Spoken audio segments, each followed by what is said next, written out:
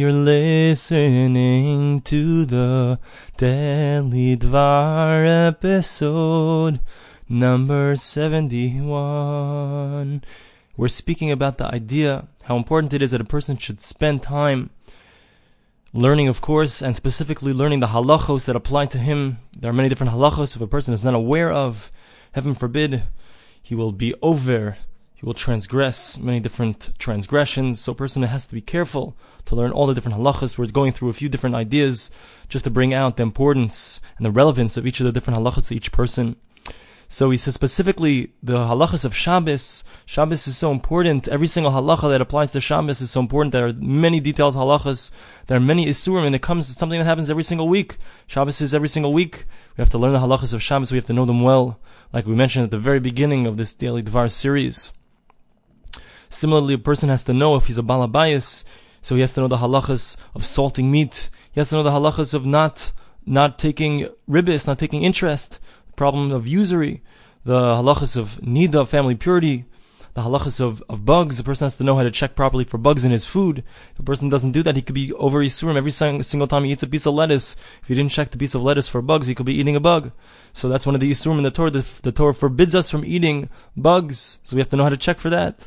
So specifically in our times, when a person goes to a place, it's common for a person to go to a place where there are few Jews, or the Jews that are there, they don't look highly upon the words of the Torah. They think, oh, these are just nice traditions that we received from our forefathers, but there's actually no great significance to them. No, a person has to realize that there is tremendous significance to them. This is the will of the Creator of the world. And if a person fulfills the mitzvahs, fulfills the commandments, there's great reward waiting for him.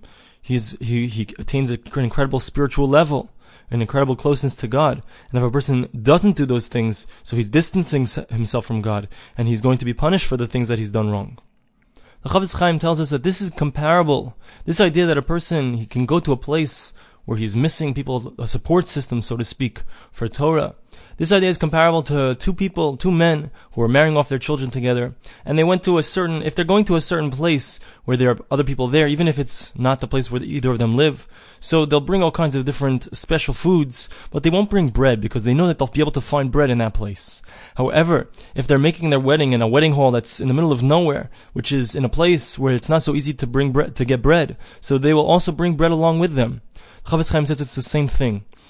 If we're in a place where we have a Masorah from our forefathers, or we're going to a place where they're connected still to the Masorah, to the tradition, so then it's not important to stress the regular things. He said in olden times, in previous generations, would it ever be necessary for a father to teach his son, or to encourage his son to put on tefillin, to put on tzitzis, to do the main things? It wouldn't be necessary because those were things that were done naturally. Maybe to explain the specifics of each and every law, that might have been something that was necessary. But to encourage someone to do something that's what everyone does wasn't necessary. But nowadays, when a person's in a place where there's no bread, so to speak, it's totally uninhabited from Judaism. So it's essential that a person remind himself about the halachos that apply to him every single day. All the halachos of tefillin, all the halachos of tefillah, of brachos, as he mentioned, all the things that we said.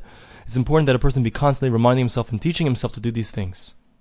Furthermore, he says, not only is it important from the perspective of the person himself, because there's no one to teach him, there's no one else to learn from, but specifically in our times, when people will commonly make fun of someone who's doing these things. If someone sees a person with a long beard, because the Torah says a person should not shave his beard, so people will make fun of him. If someone says to you, oh, why don't you work on Saturday? What are you, some kind of funny Jew or something? You can't work on Saturday. So in those days especially, so if you wouldn't work on Shabbos, so you would lose your job. You wouldn't be able to work the rest of the week.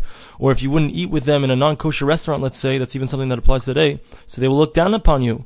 So it's especially important that a person take to heart the messages of the Torah, how important each and every law of the Torah is, how essential it is. This is all halacha l'Moshe Sinai.